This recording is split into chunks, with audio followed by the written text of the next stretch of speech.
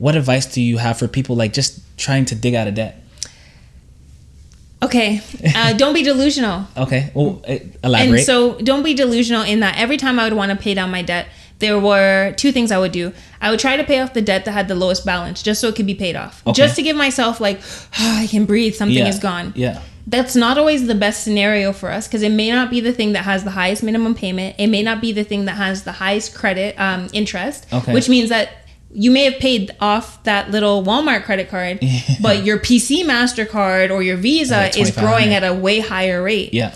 So that's the first thing. The other thing is don't be delusional in that you got to give yourself some grace, right? Because sometimes we set these goals like I need to pay off my debt in the next year.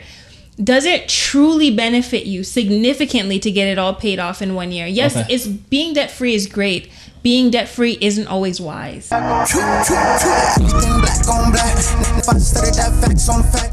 Welcome back to another episode of the Black is the New Rich podcast. Today we got a very special guest. It feels like I haven't been up here in a while because I haven't recorded. So I'm a little nervous today, but we got a very special guest. We're going to talk about finances and how we can get better at budgeting, how we can get better at saving and all that type of stuff. But I don't want to keep on talking. Can you introduce yourself, please? Hey everybody. Oh my gosh. First off, I'm super excited to be here. Nice. Big ups to Black is the New Rich, doing big things for the community. My name is Eboni L, Eboni Ledford, whichever you prefer. And I'm a financial professional. I started in finance at the young age of 21, which has a whole story attached to it. But basically I was going broke. Okay. Living well beyond my means, well beyond my means. I had expensive taste. Mm-hmm. I really like traveling. Yeah. So you start to get a little bit of stuff, and then you're like, oh, let me get a little bit more. But then what happened was I couldn't afford it. Yeah. And so I was doing it all on credit card. Oh, geez. Right. So you're maxing out your credit card. So I'm getting there. Okay. And so I max out one credit card, and then I apply for another one. And they give me an $8,000 limit. I'm thinking to myself, at this point I'm 20 and I'm thinking, I'll pretend it's 2,000. Yeah.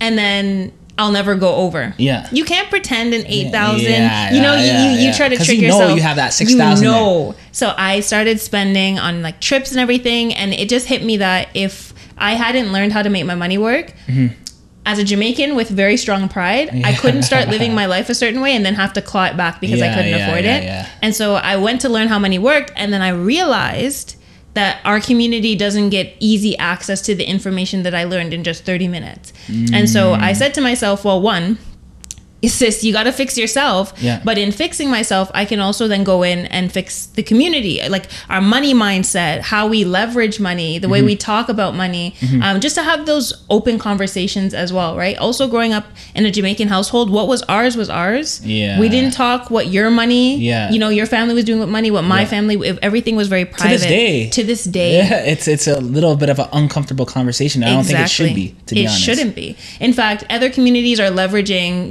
tips. Here's what I did with my money. Here's a mistake I made and what I learned from. We wouldn't do that. And so I started in finance because I saw a huge gap, and I saw an opportunity to help the people that I love the most, that being our community, but also to help myself to build the life that I wanted. Okay, amazing. So what was that, I would say, rock bottom point? Like, what did that feel like, and what happened? I think for me, the rock bottom point was that I could sustain that lifestyle. I could continue to sustain that lifestyle for quite a bit of time, right? Okay. I would get paid. Were you working at that time? I was working. Okay. And actually I made quite good money. I was always getting raises. What were you doing? At that time, I was working at a coach outlet, but also working summertime with the government, the Region of Peel. Okay, nice. So you can imagine, the money was nice. Yeah. And at 21. Yeah, exactly. And so I was saving, but oftentimes you would save and then I would spend it. And so my rock bottom was kind of the point where I realized I hated working in retail. Okay. I got to this point in my work where I'd walk through the door and my body would go, I can't find a way to explain it except for saying I walk in and my mood is just salt. I don't want anybody to talk to me. It wasn't enjoyable, and so my body developed this negative allergic reaction to going in. And so I realized also that in my life I don't want to have to work a job I don't like because I need the money. Absolutely. So what I did preemptively, this could have been reckless, which it is, but I started calling in sick for all my shifts. Really? Yeah, I just started calling in sick. Yeah. And so what would happen because of this is when I could tolerate to go in, yeah, I would make like maybe $600 bi-weekly. I had my car, I had my insurance, I had everything. You just had enough. I just had enough. And so I started going harder in my business, but at the same time, this is a mistake I see a lot of entrepreneurs making, is that we haven't developed a strong foundation, but you feel like you can just go get it. Yeah, so I'm like, okay, forget it. I'm just gonna quit too early. Yeah. And so I quit early. And that was the point that I just realized I don't want to live paycheck to paycheck. Yes. I'm having a midlife crisis and I'm only 20 years old. I need better for myself. And I want to maintain this lifestyle. I don't want to, the thought of kids purchasing properties, it all threatened the lifestyle that I wanted. Yeah. And my lifestyle also threatened my ability to build the life that I wanted with a family and all of that stuff. And so it was kind of being in that position where my mind would be like, you have to choose. And I would say, what if I don't want to? And so that was my... I don't want to? Elaborate on that. Okay. Did you know that the Black Dollar leaves the community within 6 minutes? That's why we are excited to introduce the new Black is the New Rich app, designed for the Black community to be more intentional about where we spend our dollar.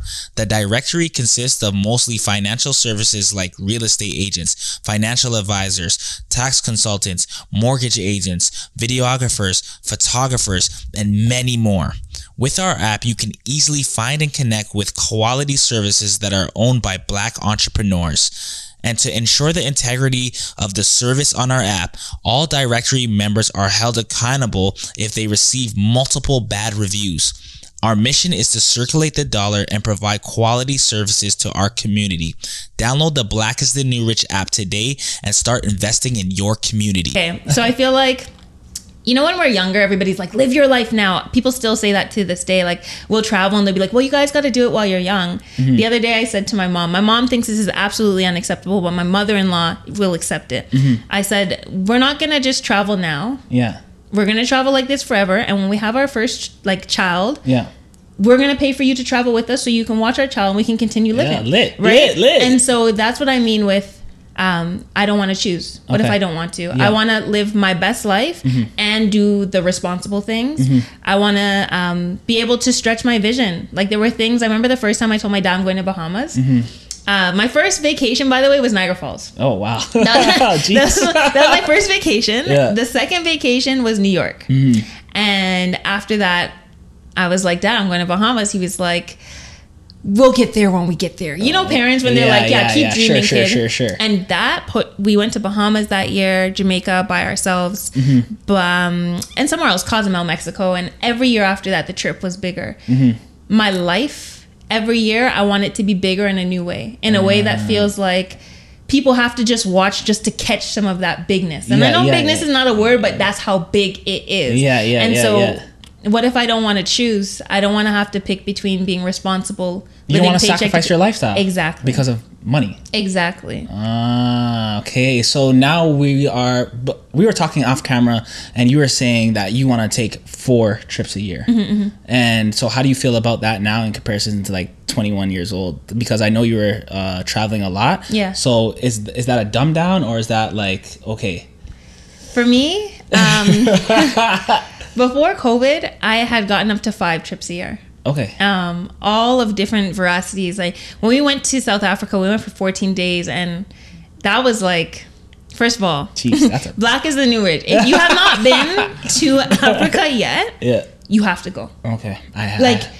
Everybody has to go. I touched down and I was like, holy, my spirit was just jumping. It was crazy how you just land and you're like, whoa. And I wouldn't even say I was in the right place because I was in South Africa, which it's a little different. It's very different. And there's a lot of segregation, but that's a whole other conversation. But being able to travel like that at that age was great. So 4 trips a year means that I'm able to enrich my lifestyle. Basically, it's a break each quarter. Okay. Some trips, like this year, I just came back from Mexico. We're going to Rome. Nice. We have Dubai booked. Jeez. And then I'm going to Vegas. Okay. Right? And so I might try to convince hubby, please, if we can going to Ghana. But the thing is, we want to travel at least 4 times a year because it gives me a mental break. Yeah. Compared to my 21-year-old self, this is a level up because at that time I was traveling a lot, but it was really one big trip a year. And whatever else I could do, there was no staycations. It was kind of you just go. Yeah. So this would be huge. Okay. This would be huge for little me. Okay, dope. So these days we're in a economic turmoil, right? The economy is going crazy right now. A lot of people are losing money in their investments, and I want to talk to you about finances.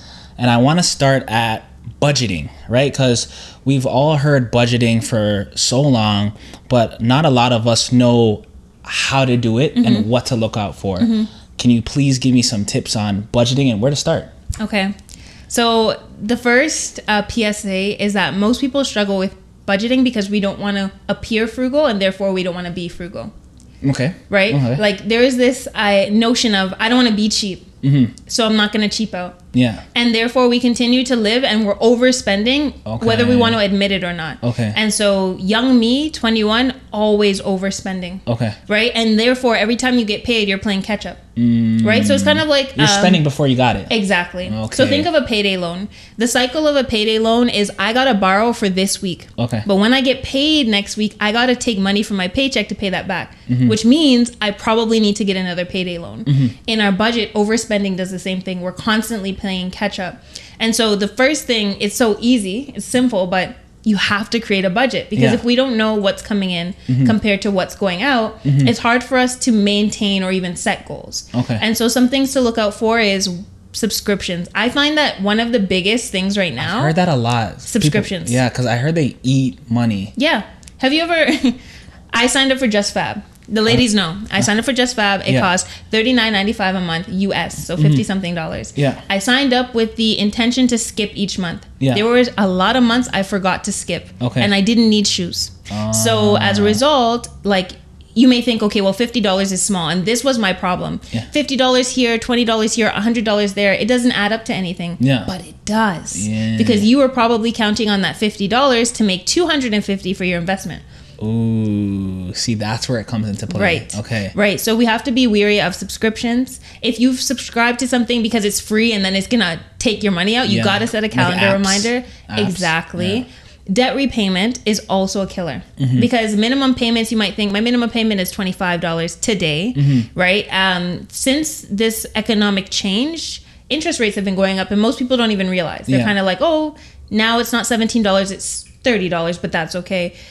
A lot of people spend a quarter at least of their income on debt repayment. Jeez. And then we're still playing catch up because we have to repay the debt that we owe plus interest. Yeah. Then we likely need to use it again to keep up with our lifestyle. Yeah. And so lifestyle creep, what are you spending on? And I'm not the regular financial professional that says, oh, like, I always make this joke, no bully beef, no craft dinner, no nothing. You know, people will say you have to make big sacrifices, and it's true. You can stop buying coffee every single day as one step. But at the same time, the biggest way to improve your budget really is just acknowledging, where can I delay gratification? Okay. If it's not everywhere. What do you mean by that? Okay. So my trips. Yeah. There were trips that I could not afford to take when I was 21. Yeah. I could not delay my gratification there. And when I say I could not, I mentally could not, but I really could have said, let me just wait a couple of months. True. Right? And so oftentimes we're trying to get everything now. Let me start this business. Oh, let me get a new car. Let me do this. What can I wait on? What is my main priority for this quarter, for this year? Okay. Before we started this podcast, I was saying to you, I wanted to buy a boat and 2 properties in one setting. Yeah. And you can't do that. Okay. Right? Because I have to delay gratification. Obviously, the boat comes second. Yeah. Right? And so I'll get a boat in the next couple of years, but I'm okay with delaying gratification so that I'm not hemorrhaging cash. Yeah. Right? And so budgeting is just about, how can I delay some gratification, still building a life that I deserve, because you deserve to treat yourself in some ways. How can I ensure I'm spending less than I earn, and keeping a net for savings, all types of savings as well. Okay, because I personally, I've heard people say, oh, cut back this, or cut your lifestyle, but I don't really believe in that totally. Like, I want to live my life. I don't want to just be super frugal and not be able to live my life, right? And that's what you're saying. Absolutely. In fact, going into debt was the best decision I ever made. It changed my life. I was going to school for law. Yeah. Life would have been very different had I not started to treat myself that way, because we grew up learning, and it's not from our households per se, but there's constant messages, especially to the Black community, that we only live mediocre lives. Yes. Right? And Yes. that life is really only about working and just getting by. There's always this notion of just getting by. And I don't believe in that. Yeah. And so had I not gone into debt and tasted the, I'm like, hold on, people living like that. No. So had I not done that, I wouldn't be going as hard as I am right now, perhaps. Okay. And maybe by the time that I realized there's another life out there, I'd already be sitting in debt. I would have, just kind of be so used to getting by that it would cause different lifestyle creeps at a later time in life that could affect retirement. Absolutely. So I think that it's conditional response, right? When you have a cat, I have a kitten, and when he's doing something bad, I spray him with water. He likes water, so this example does not go for him. But in most cases, you spray with water, and that lets them know this is a bad thing. Yeah. But if you're constantly spraying them with water, even for doing things like eating, drinking, they get used to it, and they're like, okay, I'm not supposed to do anything. Yeah. So if you're working for your money and you never have a break, you never have a moment to enjoy your life and the money that you're making, you never have the conditional response to actually do something with it to enhance your life in other ways. Makes sense. Jeez, that's okay. Dope. So when it comes to saving now, okay, emergency fund savings, different types of savings accounts, how do we go about that? Okay. Actually, wait, before you answer the question, because here's one thing. I heard something the other day, and a guy was saying, you should probably start investing when you have 6 months of like your emergency fund set up.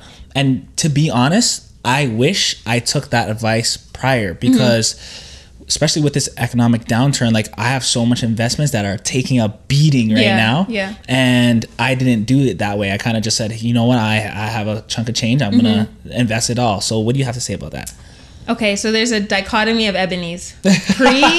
Pre economic correction, Yes. I would say you're getting in, and you're still saving in an emergency fund, but perhaps you're prioritizing one over the other, because everybody can do all things. That's another thing we have to get into. There's no excuses. You can save $10 a month if you have to for an emergency fund. Okay. But you need to put some money aside. So I would say that I believed in doing both.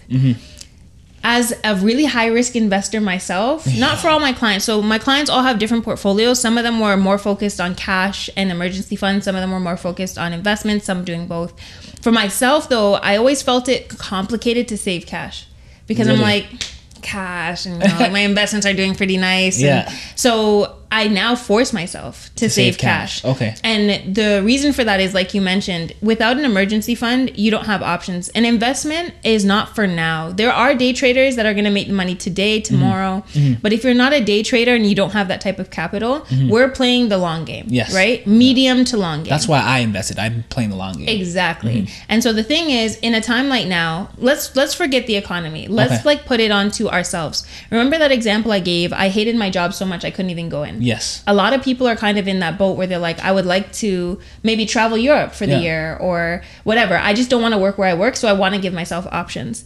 If you make that decision and you have to pull out of your investments, you bite yourself twice. Right? If you make that decision, your investments are chilling and you've got cash, you only bite yourself once and the bite doesn't last that long. Fair. Right? And so an emergency fund gives you options from an employer. It gives you options for emergencies like now, but it ensures that you don't have to actually take out of your long-term And you don't have wealth. to panic. Exactly. Okay, because even I just I put it up. I posted it the other day, and it was 45% of Canadians have to go into their RRSPs and their savings basically to like live. Yeah. And that's kind of 45% is an alarming number. Yeah. Absolutely. Well, let's think about the fact that more than 50% of Canadians are almost living paycheck to paycheck. Jeez, yeah, someone commented that. Yeah.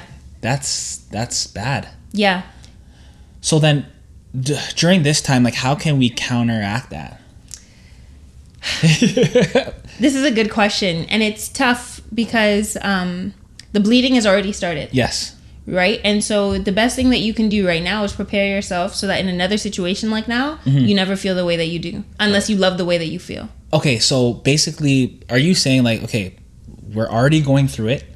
We're probably every so often we go through these type of times. Exactly. So prepare for the next time. Prepare for the next time. And just try to get by this one. And try to get by this one. Because for some people, I'm still saying save. Yeah. Still save. Still do your thing. Cut your expenses as much as you can. Yeah. Delay some gratification. Continue to live your life. Because the thing is, I was reading this book while I was on vacation. And the psychology of money. Because I've been at it. But, it's so good. Yeah. And the problem is oftentimes we're so focused on the right now. Yeah. Right? We're focused on the right now. We are already going through an economic time where we're like, I don't know what to do, but I can get by. Mm-hmm. And so we're trying to fix right now. Yeah. But the problem is if we're already in it, you still save your money. Yeah. You still try your best. Investments aren't going to help you right now. Yeah, and you don't want to take out from them unless you have to. Yeah. So give yourself some grace.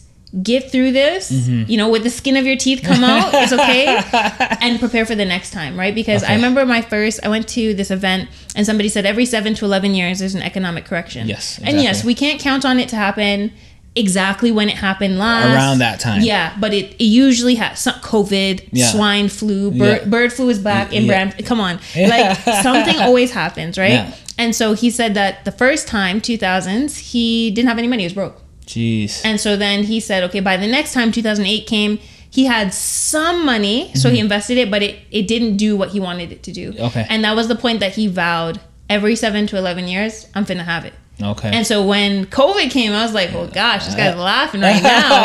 And then when this correction came, because the thing is, we were already in a recession in COVID that nobody spoke about because we were already going through mass hysteria of other sorts. Yeah. Right? And now they're putting us through mass hysteria of this, and it makes me question, because this is Black is the New Rich. We have to talk. We have to talk real, right? Yeah, so I'm 100%. A very real person. There's always an agenda. Whatever the news is pushing constantly, you have to ask why. Yeah. Is there something is it because they just want us to know? No, because there's other things that we're supposed to know that we don't. Yeah, exactly. And so whenever we see this constant trend, oh my gosh, this is gonna be terrible, and we're focusing on the negatives, and we're convincing ourselves that everything is negative when there's opportunity here. I was just about to say, if you have cash, if you have it, I feel like this is a great time to invest. Can you talk about that? Absolutely. So I love shoes. Okay. I love shoes just like I like food, but I don't buy food that necessarily goes on sale. So shoes, right? If I go in and let's say Yeezys have a big sale for some reason. You go in and you buy as much as possible. Okay. You buy some for your friends. You buy some for you're like, even forget my friends, forget my family. I'm just trying to hold whatever I can hold to get out of here. Yeah. This is a massive shoe sale. Right? Because the thing is, when we look at our money, when you go to the bank, they say, Corey, are you okay with losing money? Most people are going to say no. Yeah. Because that's common sense. Nobody actually wants to lose money. Yeah. Even if we're comfortable with it, we don't wake up like, I want to lose money today. Yeah. So the problem is when it comes to investing, we're thinking about the money. We're thinking about what we put in. We're not thinking about what units. Okay. What do you mean by that? Units. Every time you buy a stock, you're buying a unit, right? Yeah. 1, 2, 3. Yeah. And so when we put in money, if I own 10 units of something, I'm thinking, well, my money's dropped, but I still own 10 units. Yeah. And so unless I've sold, I haven't actually lost anything. Exactly. Okay, so in a shoe sale, you're able to buy more shoes when the price is low. Yeah. Right? And yes, this is the example I use. When you buy something and you bought it full price and you go back to the store, you're like, darn, I can't return it. And I lost. Yeah. And you just buy more shoes. Yeah. Right? Yeah. And so this is the same example. You already bought before the price was down. So there's some adjustments in your portfolio and your market value. Yeah. But there's an opportunity to buy way more shoes, way more units. And when the market corrects, so long as you're making decent investments, common sense, you know, it's going to go back up. You have all these shoes, all these units, and the value goes up. Right? So when we think about our favorite name brands, when we think of I'm going to use a Black owned because duh. When we think of somebody like Telfar, the bags are hot and they sell out. And chances are you won't get them on sale, but if you do, it's a steal. Yeah. And you hold all those and the value keeps going up because nobody else can get them. True. And so having it in my closet, I'm growing value. Yeah. Just like a Louis Vuitton, having it in my closet, I'm growing value. Yeah. Having stocks in your closet, being able to buy them cheap, you're growing value. Okay. Are you big into stocks as well? I call myself a lazy investor. Elaborate. All right. So in investing, you have a couple of different personalities, right? Okay. You got the day trader. I used to love day trading. Whoa, I won't even touch that. You know what? It has so much potential for a return. Yeah. The thing is, to be a day trader, you need time. Okay. First off, you go to the bathroom, you make a bagel. Yeah. That's it. You just missed your opportunity for the day on something potentially. So you always have to be at this computer. And then the other thing is you need capital. Because you can't just buy 10 units of something and expect to make 100% return. You need to have the capital to go all in and pull out to make those big margins, right? True. Most Canadians don't have that capital. Yeah. Most Canadians don't have that time. Yeah. A lazy investor, and so I am partially that type of investor, more for the long haul, right? So like I like cryptocurrency. I have singular stocks. I do all of that great stuff. I kind of look at balance sheets to figure out what I like. Yeah. But the majority of my investing is funds. Lazy, right? Because it has a bunch of different companies, stocks, bonds, everything is in that portfolio. Yeah. I invest in the portfolio. I'm paying somebody to trade my money for me. And then I just leave it there. Right. And so I have a very diversified portfolio of portfolios, different funds. Is there anyone that you can say? Yeah. So my favorite is I'm heavily invested in segregated funds because there's a guarantee on them. What's a segregated fund? Okay. So a mutual fund is kind of like a segregated fund's sister. Right? In that it's a fund that's actively managed, right? They've got teams actively managing them, correcting things, taking things out. They pull things out and put things in. Exactly, right? And so they're mitigating your risk for you. Because of that, a mutual fund has fees, right? Yes. Generally fees that everybody's trying to run away from. Yeah. A segregated fund is cloned, so control V that, right? And basically the only difference is that it's sold by an insurance company. And so it has guarantees. So now there's guarantees to your segregated fund. Yeah. So if you wait until maturity, let's say maturity is 15 years. Yes. They guarantee at least 75% of what you put in. 75%? Yeah. Assuming that the market is below the value, right? Yeah. If you put in a lump sum of cash, they guarantee 100% of what you put in. Now, for those guarantees, the fees are higher, but there's a guarantee. Right? And so you also have index funds, right? Which used to be more like algorithms, right? But positive algorithms. And so there's a lot of time for them to correct themselves and they tend to make you a lot of money. In the present, they don't always make you a huge return, but the fees are lower.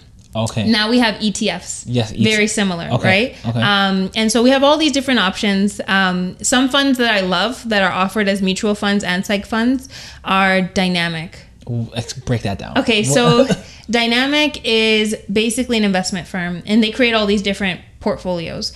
They've got a bunch of different portfolios. I love the US one because, so here's the hack on investing.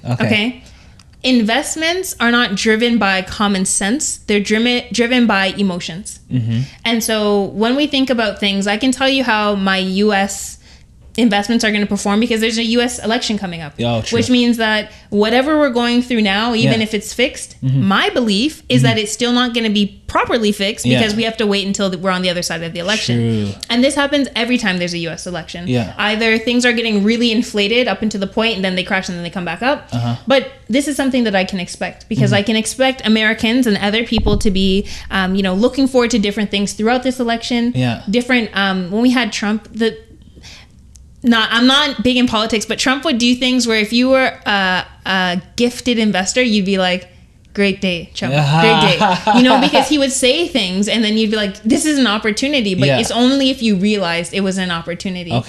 And so it's driven purely by human emotion. The next is Dynamic also introduced a real estate fund.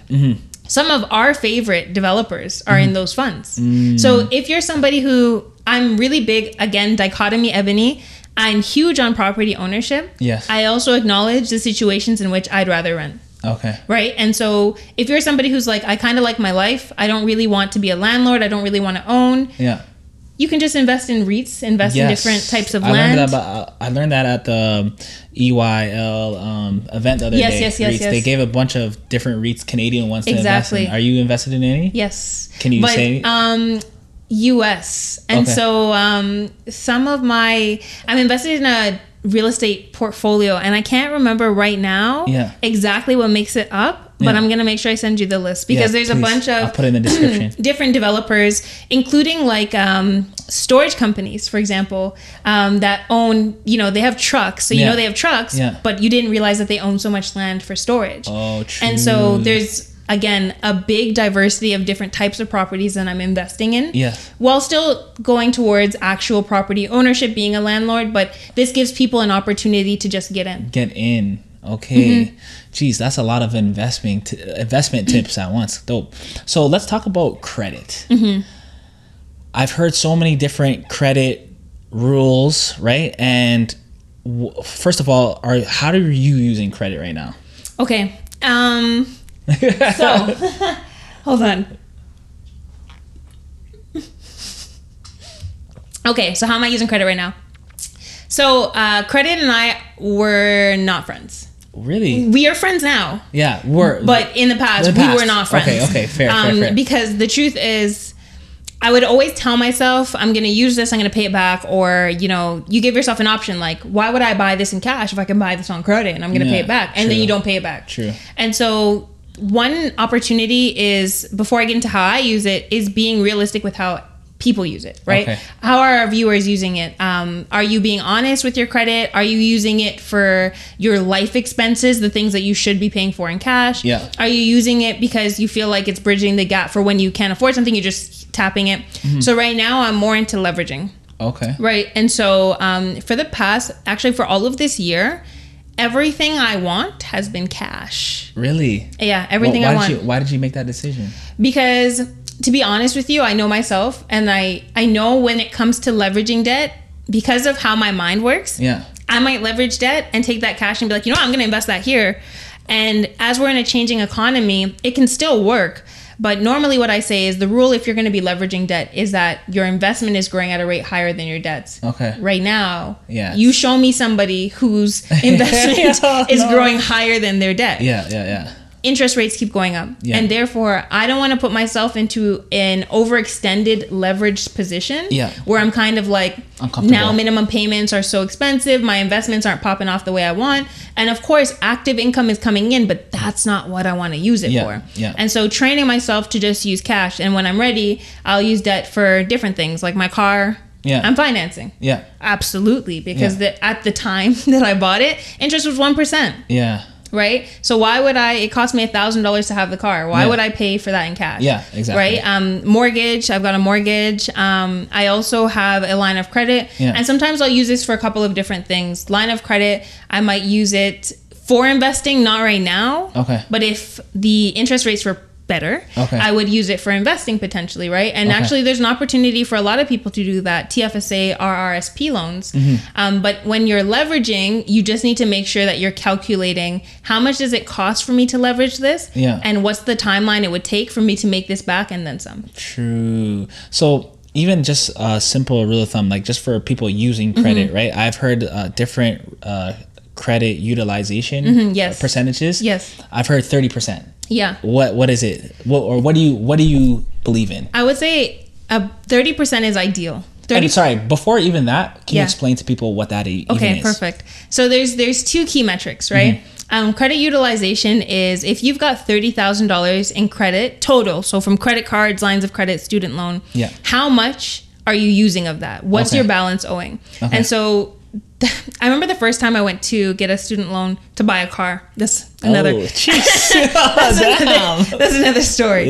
But I went to buy a car, and she was basically saying, at that time I was 20, and she was saying like, "Hey, your credit utilization, because you have revolving credit cards, is high." Right? Because my credit card at that time was $1,000 limit. Remember, I was big spender. So my credit card, even though I was paying it off, it was always right at about that $1,000 mark, right? So if you're always sitting at the top end of your credit, you're a high revolving user. That means they think that it's funding your life. Exactly. Okay, makes sense. And when you're going into other things, like big shout out to Royston, because I was just talking to Royston about this the other day. Let's say you're going for a mortgage.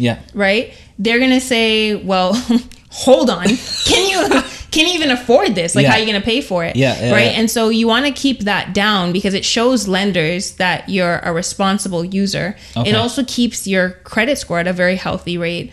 And it protects yourself. Because if you're always at the top end of your credit utilization, it means you're always almost maxed out. And you're all relying on it all the time. Exactly. And when it comes to paying it, you have very little wiggle room. And people in that space, oftentimes it's like, okay, I'm maxed out, so I'm going to get another credit card. I'm maxed out, so I can't do anything until I can afford to pay it down. And then there's the other option that I highly do not recommend, but I'm maxed out, so I'm just not going to pay it at all. I'll just wait the 7 years until it drops off. Right? And so these are things that impact our credit and impact our ability to do things like leverage debt for investing. The other thing is debt to earned income ratio, right? If you make $100,000 a year and your debt is sitting at $80,000, well, the first thing a bank is going to say is, you can't afford to pay me back. Right? I don't even know how you're living. So you want to make sure your debt to earned income ratio is also down. This gives you options. I believe in debt, like life insurance, can be a hack. Right? In that it's somebody else's, right? It's somebody else's money. And it's not your own. It gives you options if you use it responsibly. But if you play yourself and you tell yourself that that's just free money, it puts us in an odd situation. Oftentimes a situation that it costs us a lot of time to pay it back. There's a lot of people whose credit right now, it's like they wish it could have been better. But it can't because things are so tight. They can't afford. Actually, in that same book, right? Are you planning to fail? And planning to fail in that we understand that everything doesn't go according to plan. 100%. So if you're making this income right now and you're okay with your debt to earned income ratio being 80%, sure. Have you planned for the unexpected? Exactly. The chance that maybe you're going to have to miss 2 paychecks. The chance that you decide you want to quit your job. How do you then continue to maintain that credit and ensure, because the creditors are not your friends. They're your friends when you have money. When you have no money, they're on your ass. They're on you. Right. So just making sure that when you're using your debt, again, low debt to earned income ratio, low utilization. Now, can everybody stay at 30%? Am I at 30% right now? No. But you just want to make sure it's close. It's close. Okay. Fair. And for the people that right now, I was even talking to a guy at the gym and he was just talking to me about his debts. And a lot of people are trying to dig out of debt. Right?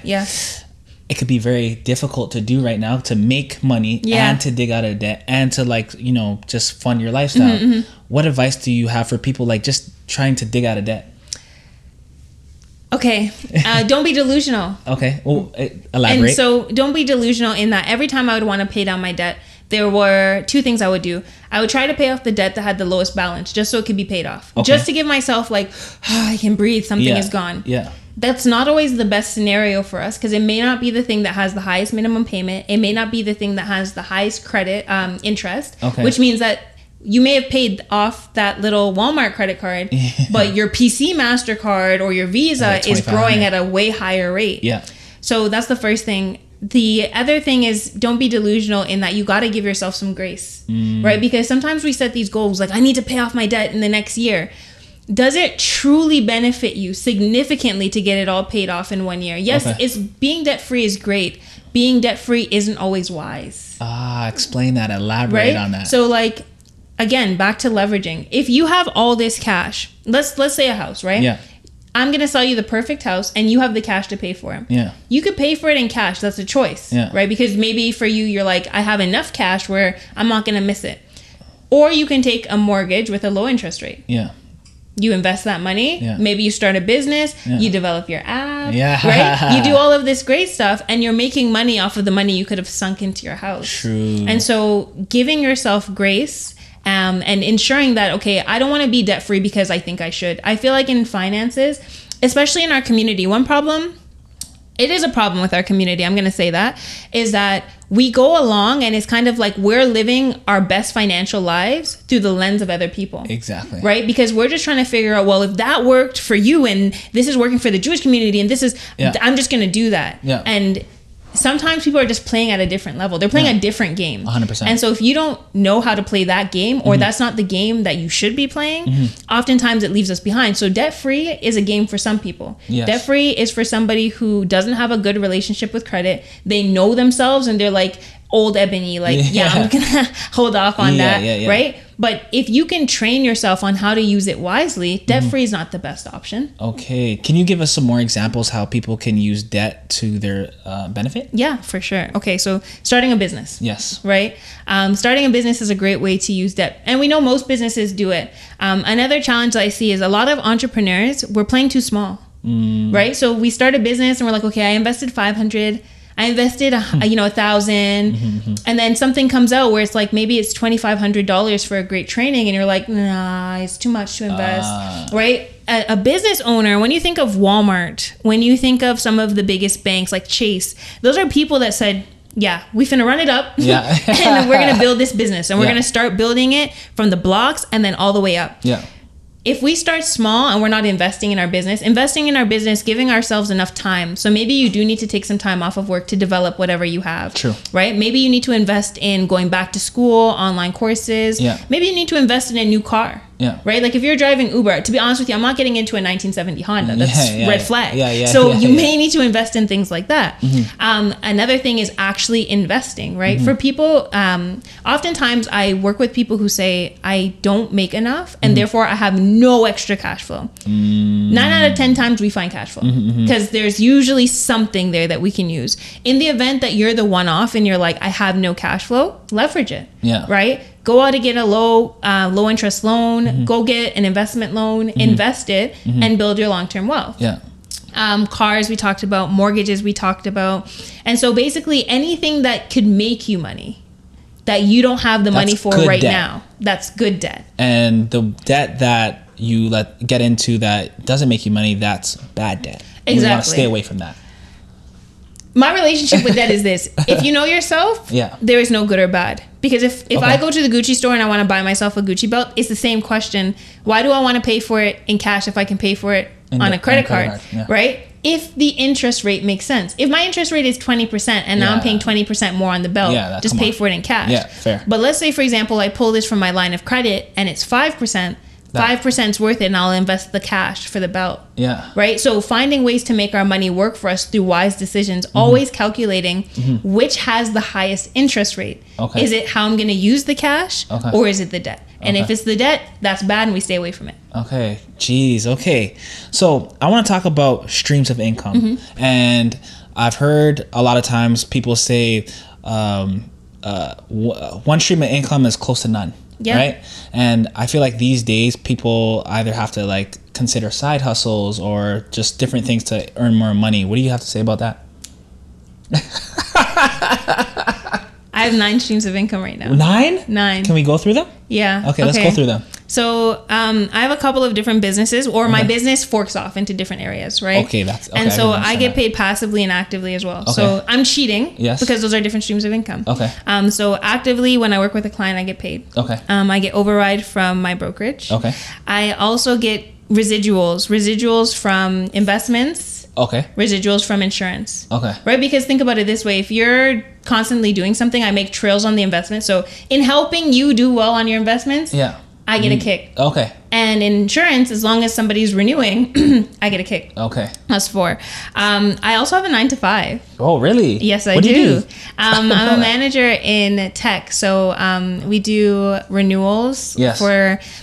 to make it easy, it's kind of like, when you go to a McDonald's and you use that big tablet. It is a tablet, but it's locked, so it doesn't look like a tablet. Okay. And so I work for a company that sells mobile device management. Oh, amazing. And I lead a team, right? Geez. And so it's pretty cool because I love sales, I guess. Yeah. Now I can admit it. And so I make money through that. I do public speaking. Okay. I do influencing. Yeah. I also have investment income. That's 8.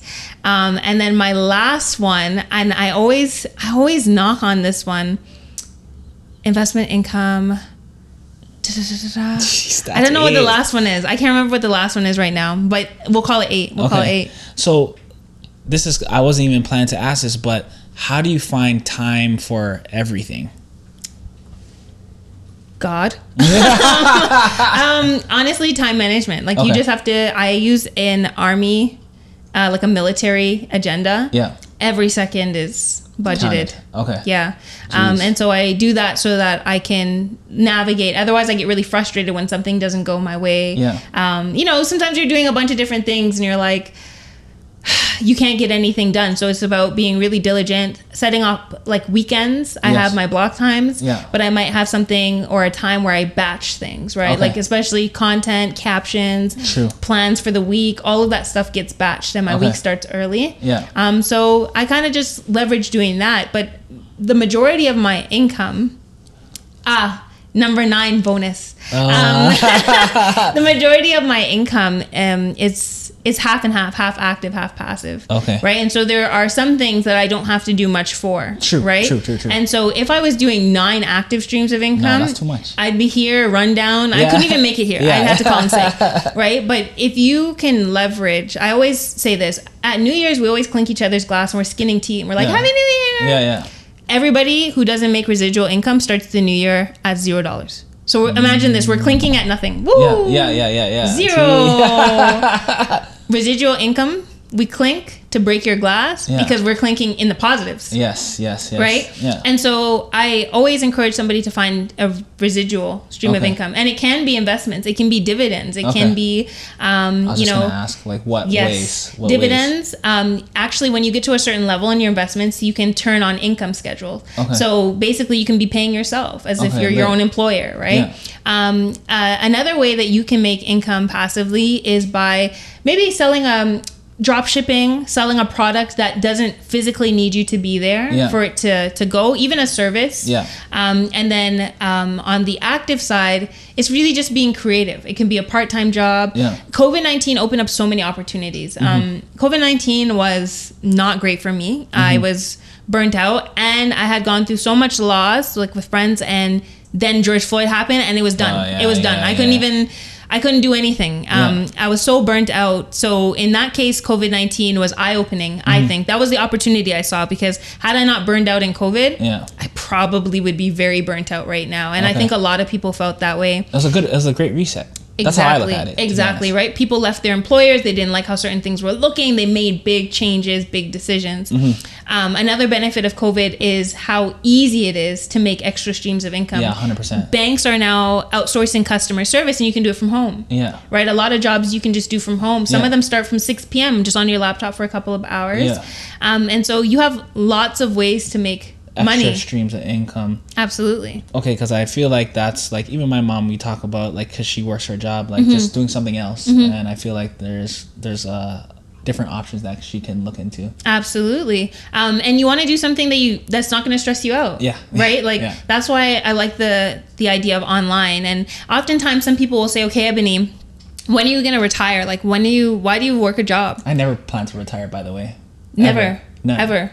I don't. Oh, you agree? Yeah. I'll retire from my job. Yeah, like hard labor. Yeah, soon I'll be retiring. Yeah. But in the meantime, I'm going to chill. As long as I like it and it's not stressing me out, we're going to keep it, because the more the merrier. Okay. Right? Yeah. But I don't plan on ever retiring. Maybe me just neither. taking a step back. And maybe this is another conversation, but like with entrepreneurship, we have to see, are we building something that always requires us? So we're just self-employed. Exactly. Or are we building something bigger than ourselves, the whole system, that when we say, like, I'm going to beach bum in South Africa for 6 months, I'm still making... The first time I made money passively, I was overspending in South Africa. So let me tell you something. I was out there and I was blowing the money. And one day I logged into my bank account. I'm like, holy, maybe we need to slow down a little bit. And then I got paid. I got paid passively. I didn't do anything. I was in South Africa and then I got paid. I'm like, okay, we back to the spending now.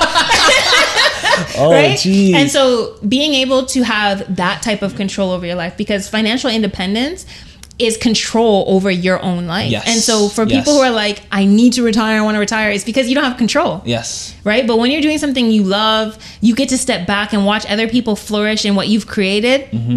You're not going to retire. Why would you? Yeah, exactly. That's exactly why I say I'll never retire, because Black is Doing Rich, like I said, is going to be the biggest media company out of Canada. So hopefully I'll take a step back when I'm older and watch it grow. Exactly. You know? So, exactly. Yeah. let's talk about insurances. Whether it's life insurance, property insurance, what should people be looking into? Okay. So I just got life insurance, by the way. I kind of embarrassed to say that, but I got it. I got it. Okay, I got it. Good. My first life insurance policy I got at age 20. Yeah. Oh man. So yours is. Yeah. Did you get term or the permanent? I got permanent too. Yeah. Universal life or whole life? I'll explain the difference soon. Okay. I gotta check. I'll let you look at my.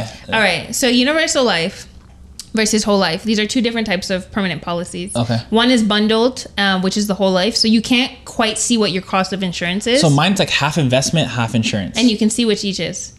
I'll let you look at the contract. Okay, I think yours is universal life. Okay. Because with whole life, there's an investment component, but you can't necessarily see what it is. There's a guaranteed, this is at least what you'll get, and then there's a hypothetical value. That's what you could get. But you never really see month over month how much is going towards investments. There's also a participating option, right, which allows you to make dividends. So imagine in paying your insurance and being a good adult, you're getting paid dividends. Universal life is the same, but it's unbundled, which means we can see exactly what our cost of insurance is, and we can see exactly how much is going towards investment. Okay. Which allows us to look at an illustration and be like, okay, at this age, this is likely how much I'll have. I think that's what I have. I figure because he said split. I was like, okay, yeah, you can see. So universal life and whole life are two great options to creating our own banks. Okay. When we think about other communities, you said this the other day, and like I'm like feeling it right now, like. Is it like, are we considering that, like, you know, these communities are on year 450 and we're on year 2, right? These communities are on year 450 of insurance, of investments, of things that we couldn't own. And it's we're in on their DNA at this point. Exactly. Right. And so the thing is, leveraging different types of insurance is a way to protect yourself. Base level. Selfishly, it's a way to build your own bank. Because remember my earlier point, I hate when people say, this might sound harsh, so I'm sorry, but like, oh, the system's not built for us. Come on. Yeah. If people were not winning, if there was no black is the new rich, if we were all doing the same mediocre thing, sure, the system's against us and we should be crying. Yeah, but that's not the case. Yeah, no, it's right? not. And so if the system, we don't trust it, and it is against us, but you win regardless, right? Why would I put all my money in the banks? Yeah. What? And the thing is, that's why cryptocurrency exists. But have we noticed that now the government also has that? Yeah. So where do I put my money in a place where it's like, I'm set? Yeah. And I depend on me. Well, insurance, it's owned by an insurance company, but it disallows certain government bodies, creditors from touching your money. Yes. So now you become your own bank. Because if I put $1 million in my policy, I get to take loans for myself. Yeah. I get to leverage that for a mortgage. Yeah. I get to do all of these different things, and I rely on me, right? I have full control, plus I get to pass on this generational wealth. And so I call it a cheat code, because at the time that I first got my very first policy, I had trouble. I was saving. Is it a tax sheltered one? It's tax sheltered. Okay. Yeah, yes. I got that. So now I have 5. You have 5 policies. Yeah. Jeez. Yeah. And all in total, like 4 of them amount to $1 million. One amounts to $1 million as well, so $2 million. Yeah. And that last one, now you can leverage that. Yeah, and I plan to overfund it so that my insurance value is going to be way more than the $2 million. Yes. And so what this does is for our kids, right? Because my boyfriend also got an insurance policy maybe at like 23, 24. So we're already set. When we have kids, we're set for our parents, worst case scenario. Yeah. When we have our first child, my first course of action will be, as soon as I leave that hospital, finna write up a policy for the child, right? Exactly. And it's not because I'm saying, oh, I need life insurance to cover my child's life. No, I want them to build huge wealth, because that's what other communities are doing. Yes, exactly. Right? And so from their born. Yes. They don't waste time. Yeah, okay? Exactly. And so when it comes to different things, property insurance, when we think about things like health insurance, I saw Doug Ford do something like he's looking to privatize some healthcare, and people are up in arms about it. Yeah. I like that idea. I love it. Yeah, I like that idea. Canada doesn't have the best healthcare. No, it doesn't. Just like we don't I'm have even the watching best my grandmother Indian go through food. it. Exactly. I'm watching my grandmother go through it, and she always telling me, "It's like, Corey, if you can somehow get private healthcare, do it, please." Absolutely. I'm watching her go through it, and it's hard to watch sometimes. It's hard to watch. Right now, forget people are gonna say, "Oh, well, there's long wait times." No, it's not about that. It's about the fact that stage 4 cancer here is stage 2 in Australia. That has nothing to do with a wait time. Yeah, exactly. That has everything to do with technology and investment. Yeah. Different parts of China can do surgeries that I know people couldn't be treated for here, but they were treated out there. Exactly. And so it's about giving yourself options. Privatized healthcare is just you going the extra step to say, I want to ensure things are good, right? It's why I have critical illness. Critical illness, if I decide I don't want to be treated here, I'll fly out. Yeah. That's okay. Yeah. And so giving ourselves those options. So you want to make sure that you protect every single dollar, right? If you invest in a property, even if you're just renting it, I want to protect everything that's in it because I paid for it. Property insurance. Exactly. Everything. So any form of insurance that's protecting your investment is worthwhile for you. Okay. And I know people will say, okay, like I'm gonna cut this, I'm gonna, sacrifice this. Guess what? If you have a car and it's new, my car actually has this depreciating thing. I added it so it doesn't depreciate. I'm like, lick me. You know what I'm saying? Because there's insurance. That's why we pay insurance. Yeah. And yes, if nothing ever happens, boo-hoo. But if something does, you're so grateful for it. Okay. Right? And so the only type of insurance that I would say I'm not a big fan of is mortgage insurance. And the reason for this is mortgage insurance is really life insurance perverted with a new name, right? Okay. And so basically you're paying more because it's called mortgage insurance, but it's really just a term life insurance policy that has the bank as your main beneficiary. Okay. And so when we think about building wealth, you might think, well, there's nothing wrong with that. Absolutely. Because when I'm building wealth, if I'm going to leave money for my mortgage for my kids, first off, when I'm paying for that policy, the mortgage value should be going down, right? It's a not depreciating asset, but the value is going down of how much I owe, right? Yeah. If this is the case, my mortgage insurance, it's always going to be for the same value. The bank is going to get paid out. If my mortgage is $600,000 today, and I pass away in 20 years, they still get paid the $600,000. My family doesn't get the overflow. Right? Whereas I can build a policy that not only pays for the mortgage, but also gives them options, right? And keeps people out of our affairs, which is the most important thing. So insurance I'm very passionate about all types of insurance for the most part, with exception to mortgage insurance, because again, it just protects the work you've put in to get what you've got. Yes. And I want to actually drive the point in, because we're in the generation where people are getting married, they're having kids. When you have kids, immediately life insurance. I want to drive that point in because I think that's so important, because you did say other communities do that and they're used to that, but we're not, right? But we're not. And we've gotten really good with the RESPs. RESPs. I've heard some negative things, but they are... An RESP, most parents think this is the only way that they can save for their child. So we go hard in this RESP. We don't realize that the fees are actually really high. And so if your child, look at the generation we're in. Do you think that 10 years ago you could have told me that people are TikTok influencers and making... No, because TikTok didn't even exist. Exactly. And so now kids are growing up like, I don't want to go to school. I want to be a YouTuber. Right? And it's a real job. It's a real job. And so the thing is, if your child decides they don't want to go to post-secondary school, you only get what you put in, less the fees. And most times the RESP, because we don't ask the right questions, they're not really well invested. So you've put in all this money, you're losing a lot of it for nothing. It's only when the child decides to go to school, the government matches, there's all of these benefits. And things are changing, like you said. Exactly. Kids are not going to school. Exactly. So I recommend, if you're going to invest in RESP, minimally, $50, $100 a month, but you don't need to be putting your entire child tax benefit. Now, if you were going to put your entire child tax benefit somewhere, in an insurance policy, let's say somebody's doing that since the baby is 0 years old, they're fresh.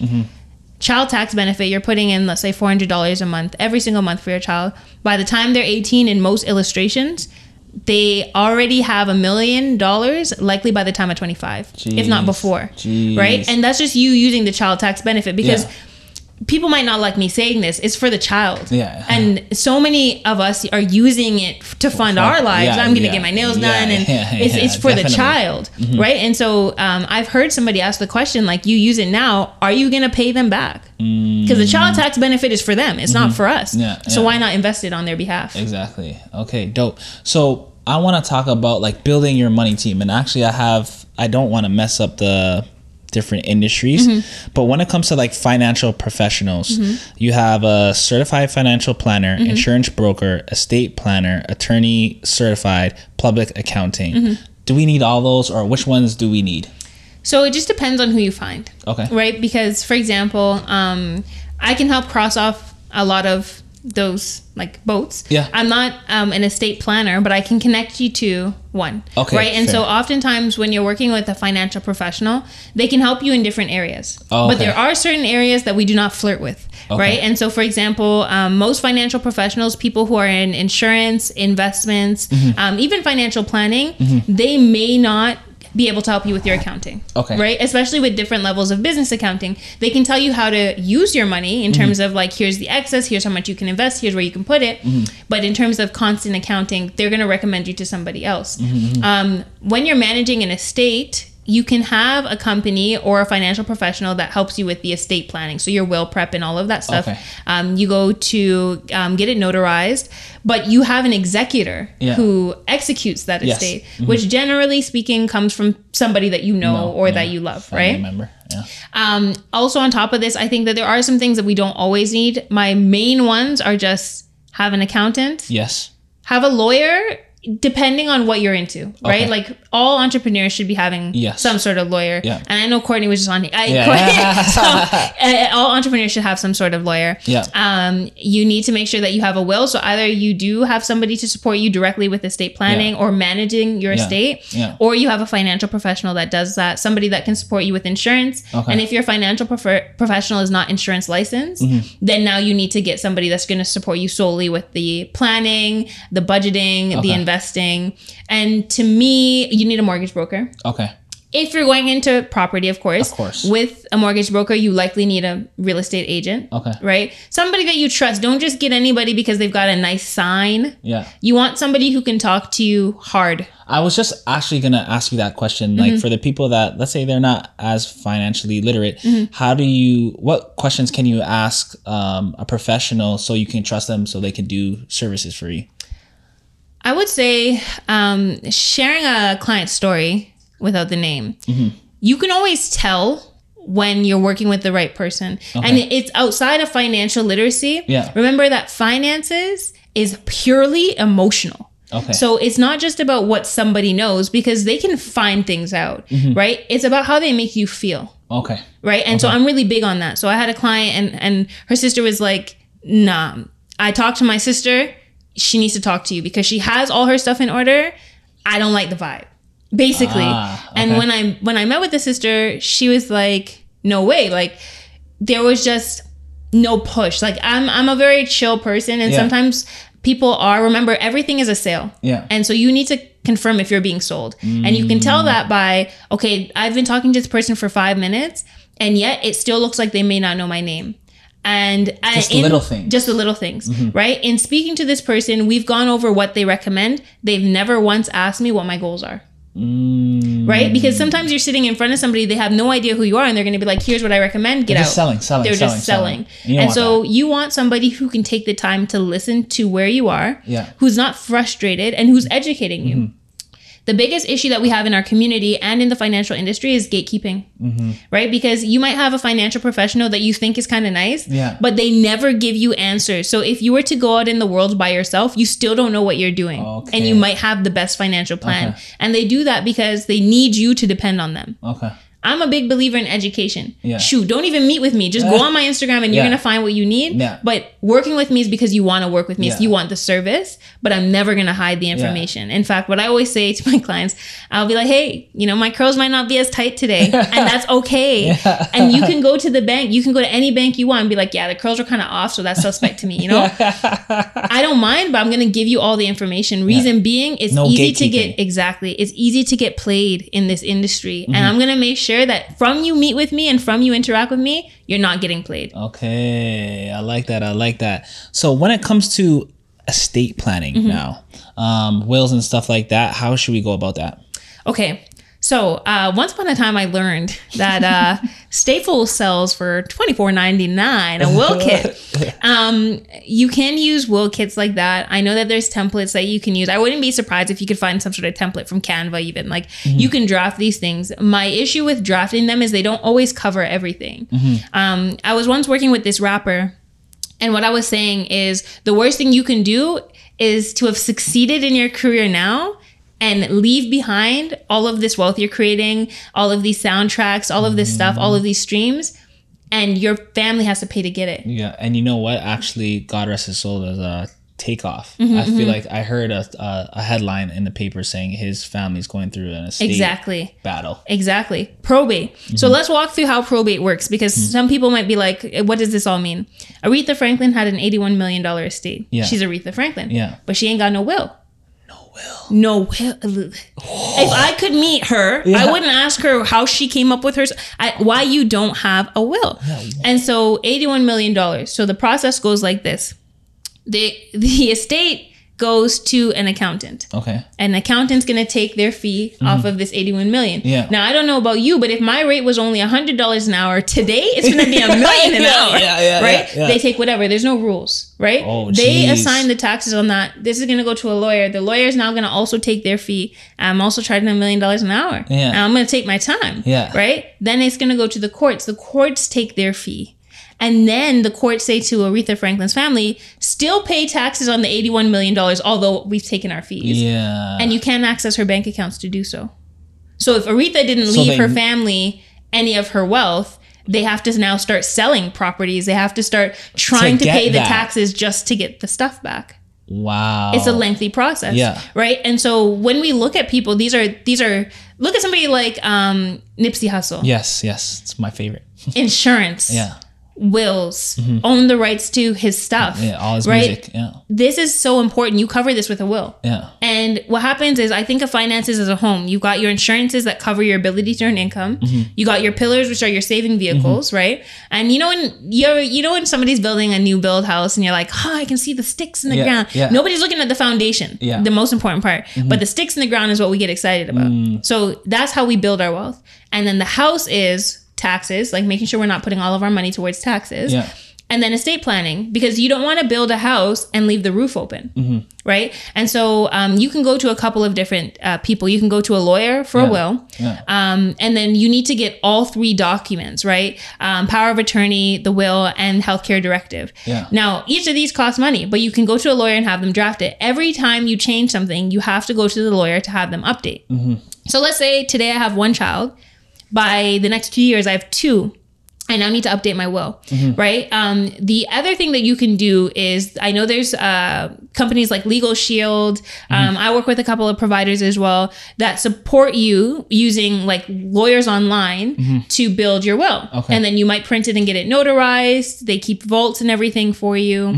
And then last but not least, when I was just a young lad, I once wrote like my will. I was a kid. I don't know. I wrote a will on line paper. Now, does that work? It can, if it's the only thing that you have, but it can be contested. Yeah. So if we think about the people in your life that you don't want to have your money, they can contest that, and there's a chance that they'll get it. But for parents, this is where things get scarier, because wealth is wealth, and you may not be here. Some people care to leave wealth behind. Some people care to give to things, and some people don't care at all. But for people who have children, one of the scariest alliterations I'm going to use is that with children, you care for your children. Forget the wealth. If you don't have a will, your child can go to some chain smoking. Listen, you don't know who your child can go to, because it depends on who the courts decide to leave your child with. If people are deemed fit, if people are combating, let's say different sides of the family are fighting over who gets to have the child in their possession, for that interim, they likely have to go to foster care, right? And so it's like just thinking about, when I'm not here, how do I want to be remembered? How do I want those impacted by me to remember me to access my wealth? And how do I want the government to be in my business? Because that's essentially what happens, right? They're in control of your affairs, but you've worked so hard for everything. Jeez. So how often should we, like, if you do have a will, how often should we update our will? Good question. So I've updated my will once since having it. And mine is more like small details, like there's a section in I have a vault, and I like to put videos in there, videos from different parts of my life, because there's a certain way I want my funeral to go. It's all white, dance hall, open bar, you know what I'm saying? Like, it is gonna be a vibe. Like, I'm gonna be in heaven, like, yes, come on, right? And it's gonna cost money. I have like what flowers I want, but I create these videos so that sometimes at a funeral, a video you speaking. Yeah. Just different deep. videos. Yeah. Like, here I am at this stage of my life. Yeah. Dear diary. Here are some videos wow. from like even content I've created, things that I'm really passionate about, that during that times, the hardest moment of potentially somebody else's life. Yeah. They have everything. It's there. It's like a montage of my life. Jeez. And so I do that. But updating, I would say, unless there's a significant change, right? Like, yes, you've had another child. You've amassed significant wealth that's not housed in the language in your... So, for example, if it's like all of my wealth, my stocks, my, bank accounts... You can probably slide in with that and be fine. Okay. But if you're saying my TD account, then now if you've now started building wealth with another institution, you probably have to name that one as well. Yeah. And so I would say just kind of keeping stock of what's in your will, potentially every 5 to 10 years. But you personally would know when you need to change it because there's been a big difference. It could be like you're married today and you can't stand your partner tomorrow. So tomorrow you change it. Jeez. Right. And these are also important things because some wills name ex-spouses. Right. Some wills name people who are already deceased. Yeah. And so we need to make sure that they're current based on where we are in life, who we're with in life, how many children we have, and what our goals are as well. Okay. Wow. That's a lot of information. Thank you. So I ask every guest the same 2 questions at the end. And the first one, I want to know the best advice you received and the worst advice you received. And you don't have to say any names. The best advice I received was on my staircase in Brampton. When my aunt, it didn't come in the form of advice, but she looked at me and she said, I don't know why you want to be a lawyer. You're too good. Elaborate. What does she mean? She left that there, and I looked up and I took it as like, you're just filled with too much to just be a lawyer. Don't get me wrong. I love my Courtneys, right? Yeah. But like what she was saying was inside of me there was so much like gift. I'm very entrepreneurial. I like to speak, and she was just saying don't limit yourself. And I think that was the first moment. I still go to family events where people are like, are you sure you don't want to be a lawyer? I'm like, dude, like it's been like 10 years. It's done. I'm not going. Right? I have people who say this is still the worst decision I've made. Really? And to this day? To this day. Really? Yeah. I've gone places and been like, meet my cousin's friends and like, so I heard you were supposed to be a lawyer. And I'm like, holy, people still talking about that. Jeez. But look at all that you're doing. Trust me. Did you hear how much I make a minute? How about that? Why don't we talk about that? You want to talk about law school, right? So that opened my eyes. That was right before I started traveling too. Like that was a big moment for me to realize I'm not average. And it was also a moment for me to think about why did I even want to be a lawyer? And I realized wanting to be a lawyer was because I liked the way people reacted when I said, so smart, you're going to be a lawyer. Yeah. The validation. The validation. It made me feel special, and lawyers are special. But I know that I do so much more now for my community than I could have done as a lawyer. 100%. The worst advice... The worst advice I think I've received is just be realistic. Oh, we got that one the other day too. Just be realistic. Yeah. She said that. Yeah. Being realistic is a killer of dreams. And I think sometimes you don't realize that your dreams are slipping away because we're so focused on the mundane that we're not thinking about what dreams are. Most Canadians don't dream anymore. Yeah, I know, because I feel like we're too privileged. Like we're at a privilege that paralyzes us. Exactly. That's what I notice about Canadians, to be honest. We don't, sometimes I say things, and the other day I was talking to my partner, Marjan, and he was saying like, sometimes you go in with these goals, and he's like, for us, I know that they're real, but like, he's like, do you feel like some people get intimidated by that? Like when you say that you're going to get the jet, and I say, nah, because the thing is, our dreams are so big that if it makes you feel uncomfortable, I want you to own that. Right? Because there's no reason that we can't do anything. Like in COVID-19, I was going through some things, man, and there were so much things. I'm not into politics, but anyways, there were things that I would not do, and I was not going to change my views about myself and certain things. And somebody said to me like, "Oh, come on, fam! Like, if you want to travel, like you got to do this, this, and this, and otherwise you'll never be able to travel again." Come on. I said, "Fam, I didn't take I'm that. gonna charter a jet." Come on. So you sure you're gonna charter a jet? It's not that much more expensive than first class these days. Yeah. You know, and it's like changing your mind. How far are you willing to be pushed because you're too scared to make decisions tied to your wallet? So I'm really big on, I don't shrink realism to, you know, oh, I'm not going to dream because I can't afford it. No, I'm going to increase my wallet size to fit my wildest dreams. Yeah. And that's what I believe in. I help people dream wildly. Like, amazing. I talked to somebody who was like, I want to own a ranch, Yeah. a winery. I want to own horses. I'm like, yeah, do it. Yeah, let's and do invite it. me over. Yeah, yeah, right? yeah, Like, yeah. it's about not being realistic sometimes, because not being realistic is what allows you to think of the crazy things that make you wildly rich. And I feel like, you know, as we grow older, a lot of people, they get away from their inner child. Yeah. Like, look how many dreams that we had as a child. We want to be Superman. We want to be this person. We want to be that person. And as we get older, we listen to people tell us, oh, you can't do that. You can't do that. And it kind of kills us as human beings. Yeah, it's the what do they call it? It's like the disease of no's. Yeah. I heard somebody say, like, I don't believe our community has a crime problem. That's my first thing. I hate when people say, oh, the black community has so much crime.